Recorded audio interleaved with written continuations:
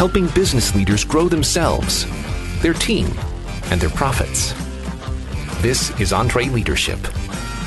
Now, here's your host, Ken Coleman. Coming to you from the Music City, this is the broadcast of Leaders, by Leaders, for Leaders. Thank you so much for joining the conversation. Our feature interview this episode is with Shawn Achor. He's a return guest. If you remember him from The Happiness Advantage, his new book is entitled Big Potential: How Transforming the Pursuit of Success Raises Our Achievement, Happiness, and Well-Being. It is fantastic stuff. We also have some great free resources from our EntreLeadership team and our friends at Infusionsoft. Well, I will tell you, when we had Shawn on the first time with The Happiness Advantage, it is a book that is dog-eared, underlined, highlighted. It sits on my desk here at Ramsey Solutions. I go to it many, many times for the work I do on the Ken Coleman Show. It's just that rich with research and data. And I'm a fan of Shawn. No apologies. And so when he came out with another book, I went, we got to have him back. I think this guy's research, to put it mildly, is the best on this topic. When we talk about the pursuit of success, achievement, happiness, well-being, all this wrapped together, this is another book that is laid out so well. And the information is, I believe, life-changing and business-changing. I'm just going to say it. I love Shawn Achor. Here is my conversation with Shawn. I just love to nerd out on what led you from The Happiness Advantage, and this certainly is in line and congruent to that work, but what led you to this research that came out in this book entitled Big Potential? Well, it grew out of my love of researching happiness and figuring out if we could quantify changes to someone's levels of compassion or optimism. So I've been doing this work now for over a decade, going out to schools and the companies sharing this research. And I went out to the CDC, to the Center for Disease Control, for one of those talks. And someone who was one of the leaders there got up and said, over the past decade, while you've been sharing this happiness research, depression rates in the US have doubled, and anxiety rates are the highest they've ever been in our schools. And I realized that we're talking more about happiness now, but I think we still might be pursuing it wrong. And what I had looked at in the Happiness Advantage was this idea that breaking down the myth that if you work harder, you're more successful. And because you're successful, then you're happier. And trying to show how if our success rates rise for the next 5 years, our happiness levels flatline. But if you raise somebody's levels of happiness by deepening their gratitude or their optimism, every single educational outcome, every single business outcome rises dramatically. But as I was doing this, I realized that we become so fragmented as a society. We put happiness books in the self-help section of Barnes & Noble. And what I realized as I was doing this research and going deeper into it, we now have big data, which means we're not just having your data, we have your data, how it's connected to other people. And what I started realizing was that happiness might be an individual choice, but it wasn't just an individual choice. It was an interconnected choice. Turns out all these things that we thought we were studying correctly, like happiness and optimism and creativity, we were studying wrong because we were just looking at your optimism. But for the past 3 decades, for example, if I wanted to test you on creativity, I'd put you into a psychology lab by yourself, give you a brick, and ask you how many uses of that brick you can think of in a 5-minute period of time. And that's one of our major tests of creativity. But you know your creativity is different when you're around certain people. You're more creative when you're with certain people. You're funnier with certain people. Even if you're an introvert, if you're surrounded by higher introverts, you become an extrovert. And what we started realizing was we need to stop pursuing happiness and success individually. That part of the problem is we keep feeling like we're alone in this process, but instead the majority of our potential lies when we pursue happiness and success together. Yeah. You know, it makes me think of the old classic phrase from Zig Ziglar that you probably know. It really moved me as an 18-year-old. And it goes something like, if you help others get what they want, you'll get what you want. I'm paraphrasing, but isn't that really what Zig was saying there? And you've seen it bear out with the research. Yeah, it's incredible. We keep seeing these ideas where people try and pursue happiness to control things all by themselves or to own something. And what we're finding is one of the best ways to get out of depression, for example, was to do an altruistic act for somebody else, because it stops your brain slot rattling between am I happy or am I not, and starts focusing on the meaning that we're getting in our lives is actually coming from the people around us. Everyone who's listening or watching this, everyone has a different definition of happiness and meaning and purpose, but they actually all come back to making others better somehow. Even wanting to preserve the environment, we want to preserve it for other people as well. So if we eliminate others from our pursuit of happiness and success, we miss out on so much of our happiness. I actually start Big Potential with, I'm a Star Wars nerd, and I found out in the original manuscript that the most famous line in movie history, "May the Force be with you," wasn't in it. The original line was, "May the force of others be with you." And Hollywood shaped that around. Of course, Hollywood would love it if you have individual superstars you could raise up. And it's so much cooler to be a Jedi Knight, all powerful, all by yourself. But what we're finding in this research is the majority of our happiness, purpose, meaning, and our potential comes from how we're connected to the ecosystem of potential around us. Well, this book is in 2 parts, so we won't be able to get through all of it, but I love to give people an overview. Part 1 is the big problem with small potential, 2 chapters there, and then you spend the rest of the book on the seeds of big potential. We're going to go through some of those in a bit, but what is the big problem there? What are you doing in the first part of this book with the small potential? Specifically, you go in chapter 1, the power of hidden connections, and then 2, lifting the invisible ceiling of potential. You've touched a bit on that, but what is the big problem with small potential? So I think that the biggest problem is that when we pursue happiness and success alone, we don't get very much of the success, and happiness actually becomes harder. All this research kind of came out of 2 studies. One of them, it doesn't sound interesting at first, but if you think about it for a second longer, it becomes amazing and life-changing. They had 2 researchers in Virginia have participants look at a hill in front of them that they had to climb. And what they found is that their brain actually perceives a hill that's 10 to 20% steeper when they're perceiving that hill alone than when they're perceiving that hill while standing next to a friend 3 feet apart from them that's going to climb that hill with them. Now, our perception of the world shouldn't be changing. That hill shouldn't be changing. But our brain literally perceives a taller hill when we perceive it alone as opposed to with other people. And I think that that's not just the hills we have in front of us. That's the challenges we have within our personal lives. That's the challenges we have with young kids. That's the challenges we experience at work. When we feel like we're looking at the political and economic landscape, when we're doing it by ourselves, the world seems overwhelming. When we do it with other people, we're actually feeling like we can climb some of those hills. The other one came from 1935, where a biologist was going down a river in Indonesia, and he was supposed to get back before darkness fell because all the predators come out, and he didn't make it back in time. And he looked at the mangrove trees lining the river. For 100 yards, every single tree got struck by lightning all at once, and then went dark, and then they got struck by lightning again. And when his faculties recovered, he realized that the trees were actually covered with millions of bioluminescent lightning bugs that were lighting up all at the same time. He came back to the States, wrote up the scientific paper about this miracle in the mangroves, and no one believed him because the whole point of being a lightning bug is to light up in the dark. And no one's leading this movement to get everyone to light up at the same time. So no one believed him for 8 decades until at MIT, 2 researchers found that if you have lightning bugs or fireflies and they light up individually, the success rate per bug at reproduction that night is 3%. But if they light up like they do in Indonesia or in a small portion of the Smoky Mountains in Tennessee, if the lightning bugs light up to the millisecond with the other bugs, turns out the success rate goes from 3% to 82% per bug.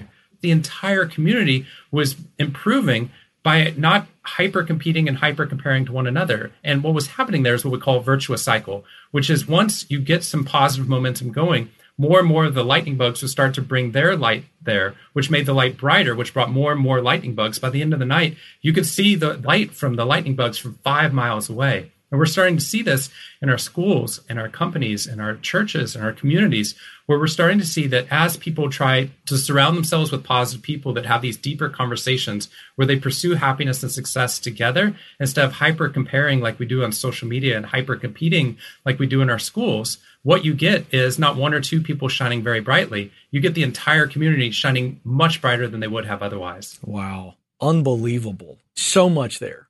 Absolutely crazy. I got to go back to the Hill study. Tell us why, or what you know. What did research show? Why do we sense that the hill is 20 to 25% steeper when I'm standing by myself? And then if, Shawn, you stand next to me and we look at the same hill, it's not as steep. Why? What's going on in the brain? So the scientific thing, what they were doing originally was they were looking at pain. So if somebody got injured or somebody who is elderly had a fall, they found that the hallway in front of them looks longer that they have to walk down. So pain was actually changing the physical dimensions within our world. Fatigue does the same thing. What happens is our brains become extraordinarily fatigued when we feel like we have the burden of creating happiness and change the world only on our shoulders. It's only when we connect to other people that our brain starts to feel like we have the resources necessary to accomplish this. And we stop just thinking about, how do I get over that hill? But how am I going to help somebody else get over that hill? When that occurs, your brain actually releases more resources necessary to help them. The other extraordinary thing embedded within this is what we're finding out of big data, which literally transforms everything I've been taught for the past 4 decades, which is this idea that you have your own creativity score, happiness score, and energy and intelligence and creativity. But it turns out all of these things that we thought were individual traits are connected ones. So, for example, they did a study on heart disease, and they found that heart disease up in Framingham, Massachusetts, followed the exact same patterns as a flu outbreak, which it shouldn't. There's no virus, right? So no one washes their hands because they don't want to have a heart attack. But it turns out that the choices we were making, the decisions, were communicable. They were transferring to other people. And it wasn't just that. They went back into the data and they found if you have a close friend, if both of you consider each other to be a close friend, and they go through a divorce, your likelihood of divorce over the next 5 years rises by 30%. If you have a sibling who becomes obese, over the next 2 years, your likelihood of becoming obese doubles. So what we're finding is that things like obesity and divorce, but also altruism, they found that if you give $1 with a group of 19 strangers, when they scatter to a group of 20 other strangers, where each person's in a different group, everyone who is in your first group after you gave the $1 gives a quarter more on average. When they scatter again, they give a nickel more on average, 2 degrees separate from you. These are people you never met. Why I love this is because all through history, we've been hearing our religious leaders and philosophers saying that if you do something kind, it's going to have a ripple effect. And now we can actually see it and quantify it to say, yes, people 2 to 3 degrees separate from you that you never meet will actually become more altruistic because of the choices you're making, because we're so connected. And once we realize we're connected, that's where the power lies. Wow. Okay. This is crazy because this really puts a whole new level of intentionality on us as leaders, human beings, parents. I mean, this could go forever. Let's go into just for a moment, we've got people listening in here who are very, very intentional and ambitious. They're leaders, personal growth junkies. What you just said puts unbelievable pressure on us, good pressure, to make sure we're hanging around the right people. Because that data about heart disease, what you're saying is they were all eating the same way, drinking the same way, whatever else doing the same way. They just kind of all mirrored each other. And that's why the heart disease was essentially spreading. This is really true of negativity in the workplace, just negativity about, hey, I don't feel like I'm getting my shot in life. Everybody's overlooking me. All the stuff that is the antithesis of true happiness and purposeful living.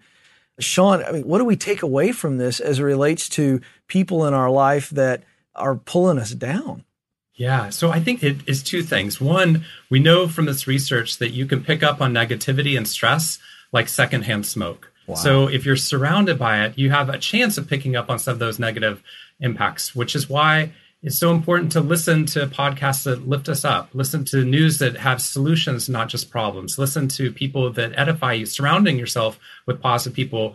I created these 5 pathways or these umbrella ideas that we see people who achieve their big potential, they seem to follow these different ideas. And I start the practical section with surround, which is the idea of we have to surround ourselves with positive people because it makes that choice for us so much easier. It's easier for you to choose happiness if the people around you are being positive. But the other side of it is that we don't have to lift our own happiness just by ourselves. So I think one of the most important things that I learned out of writing this book and going on this journey to understand happiness is I went through a period of depression myself while I was at Harvard. I spent 12 years there. 8 of them, I was counseling the freshman students, helping them transfer from high school to college and try to feel valued in that place. These are kids with high potential that 80% of them go through depression. And while I was doing this, I went through 2 years of depression myself. And up until that point, I had been so good at checking off individual metrics in my life. I was good at my work. I was good at getting good grades. And so when I got depressed, I thought I can think my way out of this and I don't need anyone else's help and I can overcome this all by myself. I don't want to pull people down. And the more I did that, the deeper I got into the depression until at one point, the turning point for me, which has been a turning point in this research, is I had to reach out to my 8 closest friends and family and tell them over the past 2 years, I've been depressed. I don't know how to get out of it. I really need your help. And the response was amazing. Not only was there this groundswell of positive response where they're emailing me and calling me and meeting up with me and bringing me cupcakes. I'm not sure how the cupcakes help, but they do. We're going to test it later. But the more important thing was, it wasn't me trying to raise up my levels of happiness alone. That's small potential. And it wasn't just having somebody help me out of that. That's still small potential. Big potential occurred when I stopped trying to be perfect with other people. And as soon as I told them something I was going through, that vulnerability allowed them to open up about things that they were experiencing: loneliness, depression, questioning their faith, or feeling homesick. And in the midst of this, what got me up each morning, it was a mutual friendship. We were both helping each other. Part of the reason that I felt meaning in my life when I was depressed was because I could be a good friend to those people who are also being a good friend back to me. So what we're trying to do is to look at the people that surround you. Jim Rohn said that you're an average of the 5 people you spend the most time with. Right.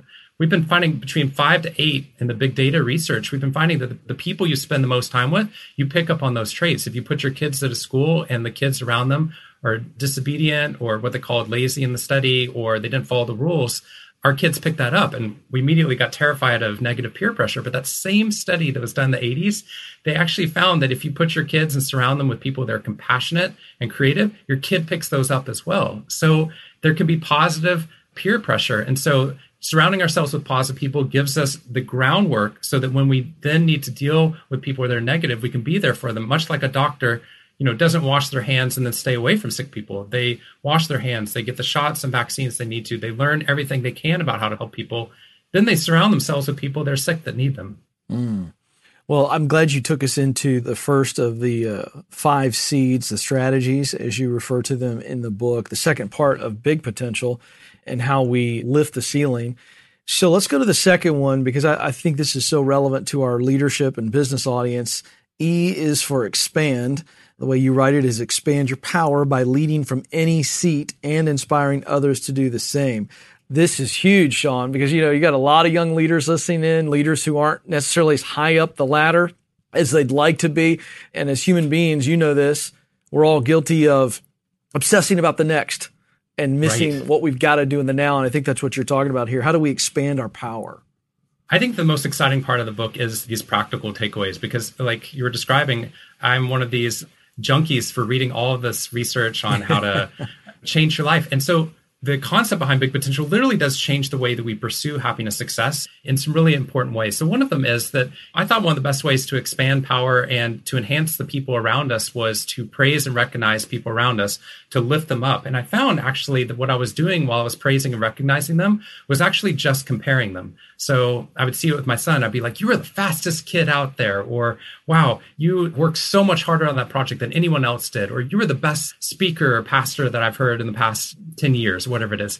I found that, I would get a compliment sometimes from people and they would say, you were the best speaker we had today, which at first I loved because I wanted and needed that. But then after a while, I started not liking it as much because sometimes other speakers were next to me, but also I wasn't always going to be the best speaker. So now that comparison unbalanced me, right? Because now it wasn't just your comedic timing is good, or I love the research you have. It's that you're better than other people. And while we try to lift up one, we actually diminish the other. So what we've been doing in this research is try to eliminate comparison praise. We stop comparing people when we're giving that praise. We praise the actual traits that they have. That enhances them. And then once you've enhanced them, what you're going to try to do is expand power back out to them, allow them to have control over making some of these positive changes within their life. For example, when I was depressed, instead of trying to control that power and do it myself, I expanded power to the people around me, allowing them to be a friend to me, but also deepening that social connection. In positive psychology, social connection is the breadth, the depth, and the meaning in your social relationships.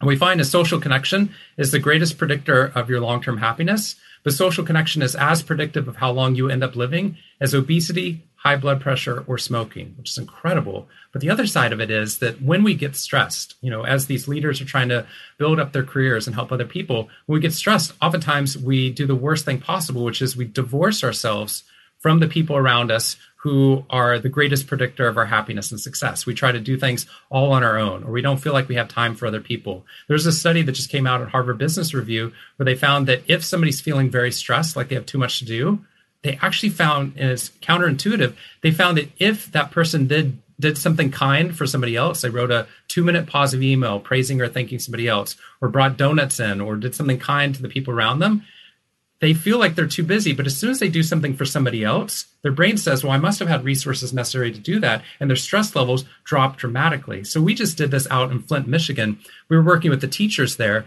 And part of what we wanted to do is expand power back out to the teachers, because oftentimes they feel so victimized in a society where they don't have all the resources necessary to be able to teach these kids. And so instead of just going there and teaching them gratitude and things that we did do, but in addition to that, we went out and we did 1,200 random acts of kindness within Flint, Michigan, where we got the teachers, the janitors, the librarians, the superintendents to go out at 3:30 in the morning and bring donuts to the road construction crew and coffee. They went out to hospices. They went out to the hospitals. They went out to the community centers, doing random acts of kindness for all the other people in the community. And what's amazing is these teachers are doing so much already, but when they felt victimized, they felt like they had no power. As soon as you expanded power back out to them to do something kind for someone else, they returned with higher levels of energy. They felt resilient. They felt like that they had helped somebody else so that their behavior mattered. But now the entire community feels like they want to help them again. And so now what you've got is not individual lights shining. You've got an entire community shining brighter together. Wow, incredible.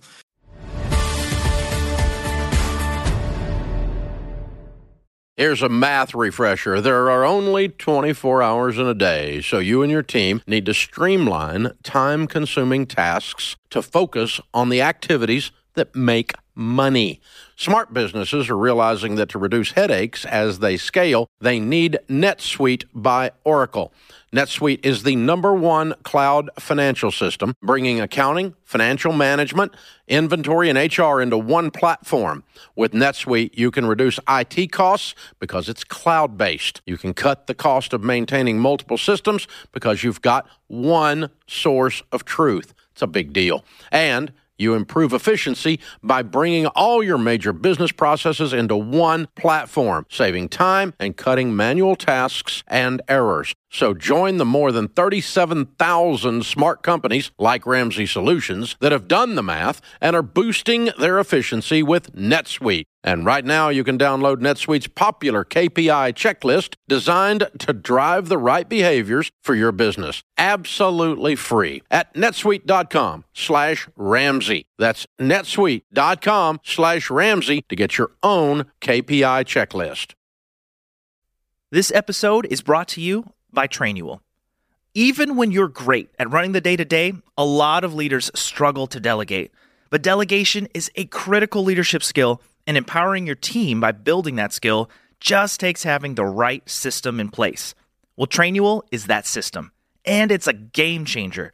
Trainual is an easy-to-use app that helps document and organize everything about your company in one place.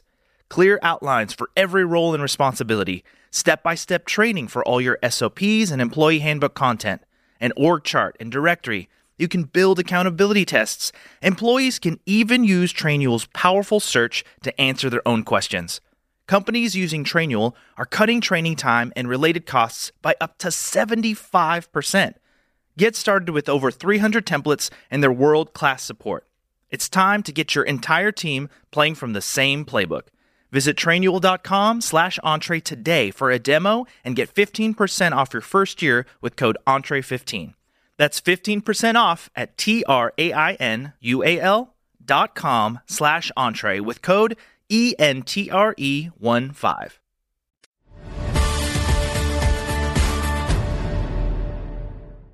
All right, let's talk about enhancing our resources of energy, creativity, and motivations. How do we best do that? So I think there's a lot of ways. I think it starts with, if we're in a hyper-connected world, we've got to defend ourselves against some of the negative, right? Like a doctor doesn't go in and doesn't wash their hands between patients. They have to do things that can actually defend their ability to help other people. And I think the same thing is true with our happiness and our creativity. So what I suggest people do is to do all those habits that I've been researching from the Happiness Advantage, which was, getting people to practice 3 new things that they're grateful for every day for 21 days in a row.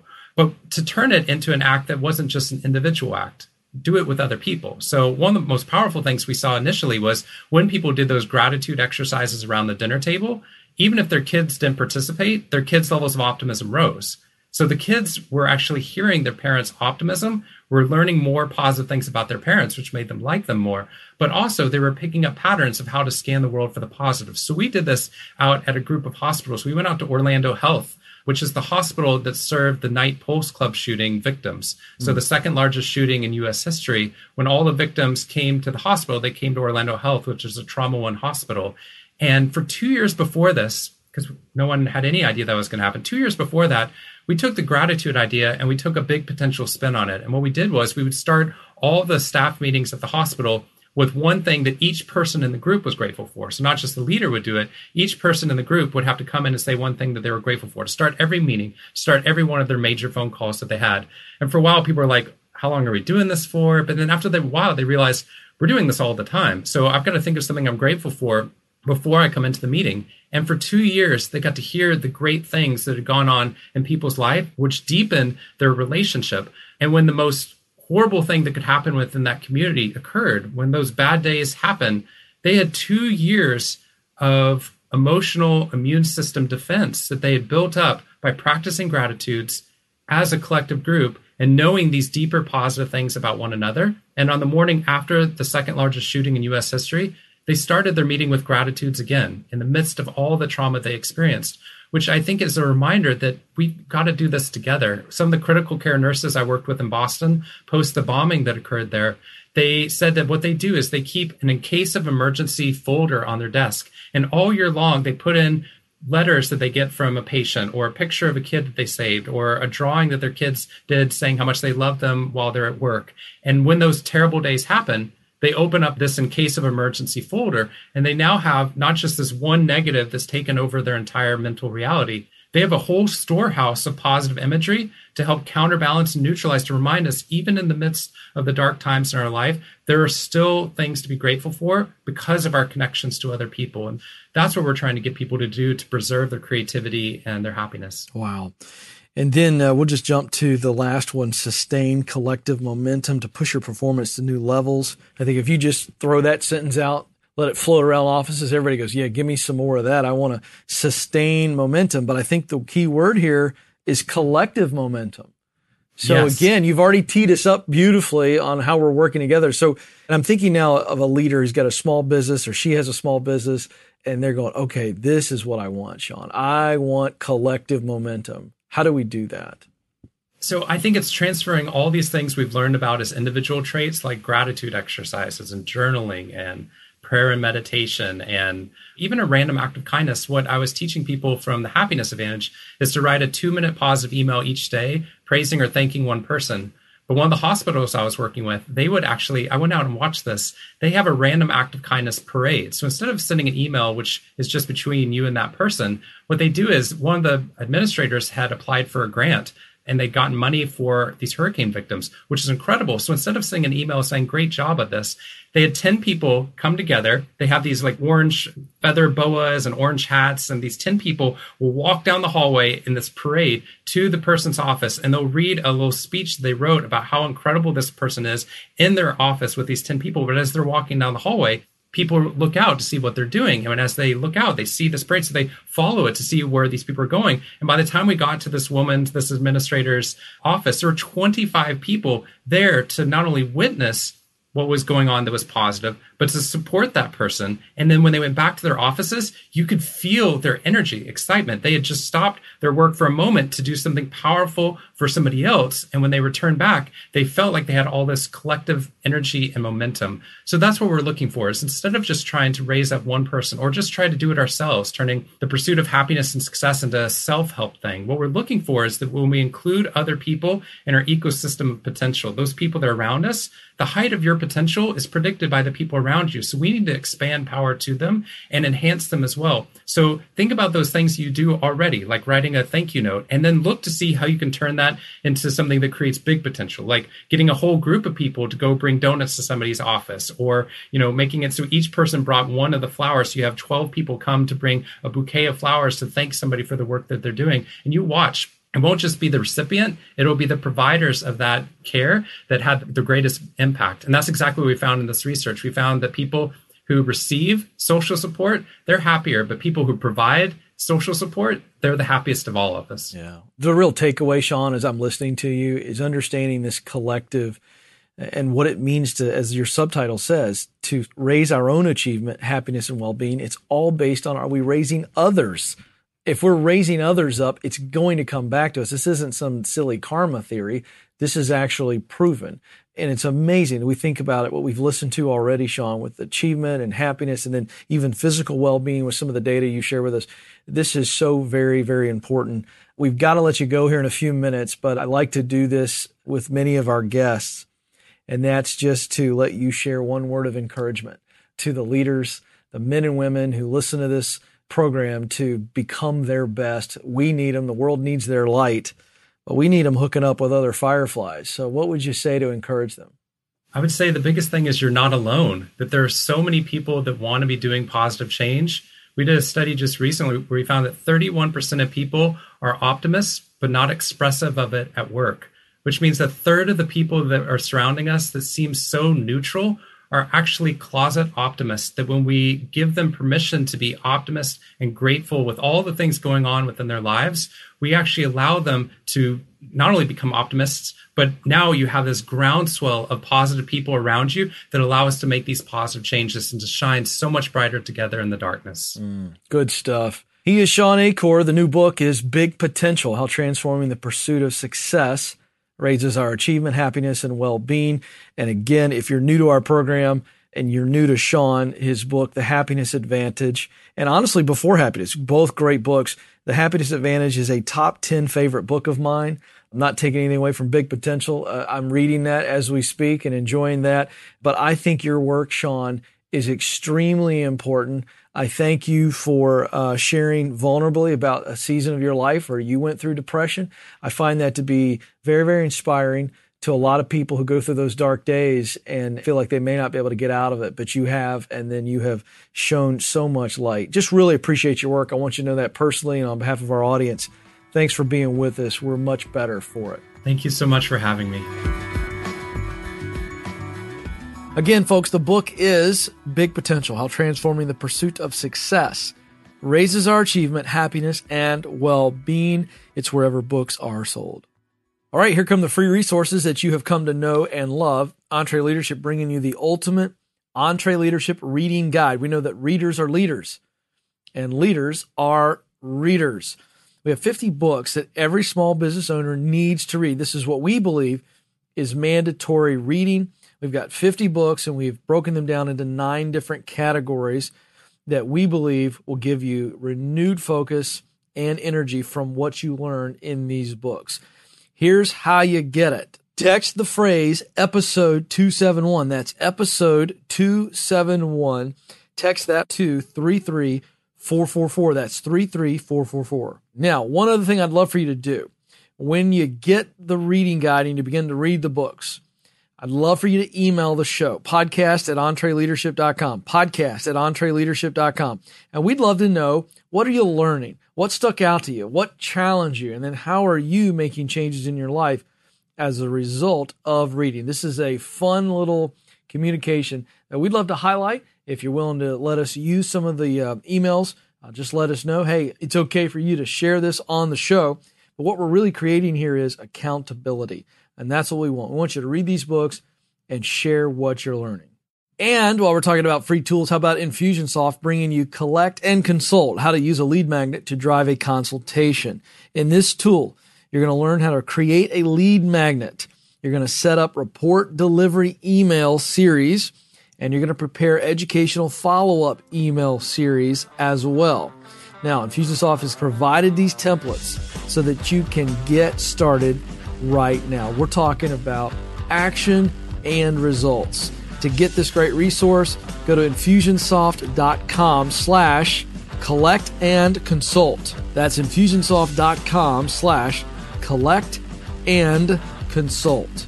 Or if you can't remember that, or just don't want to type it all out, go to the link in the show notes at episode 271 at EntreLeadership.com.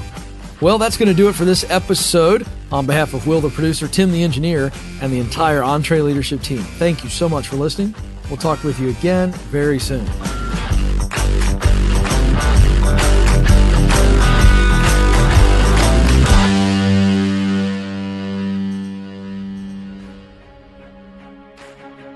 Hey folks, I want to make you aware that we have other great podcasts from Ramsey Solutions.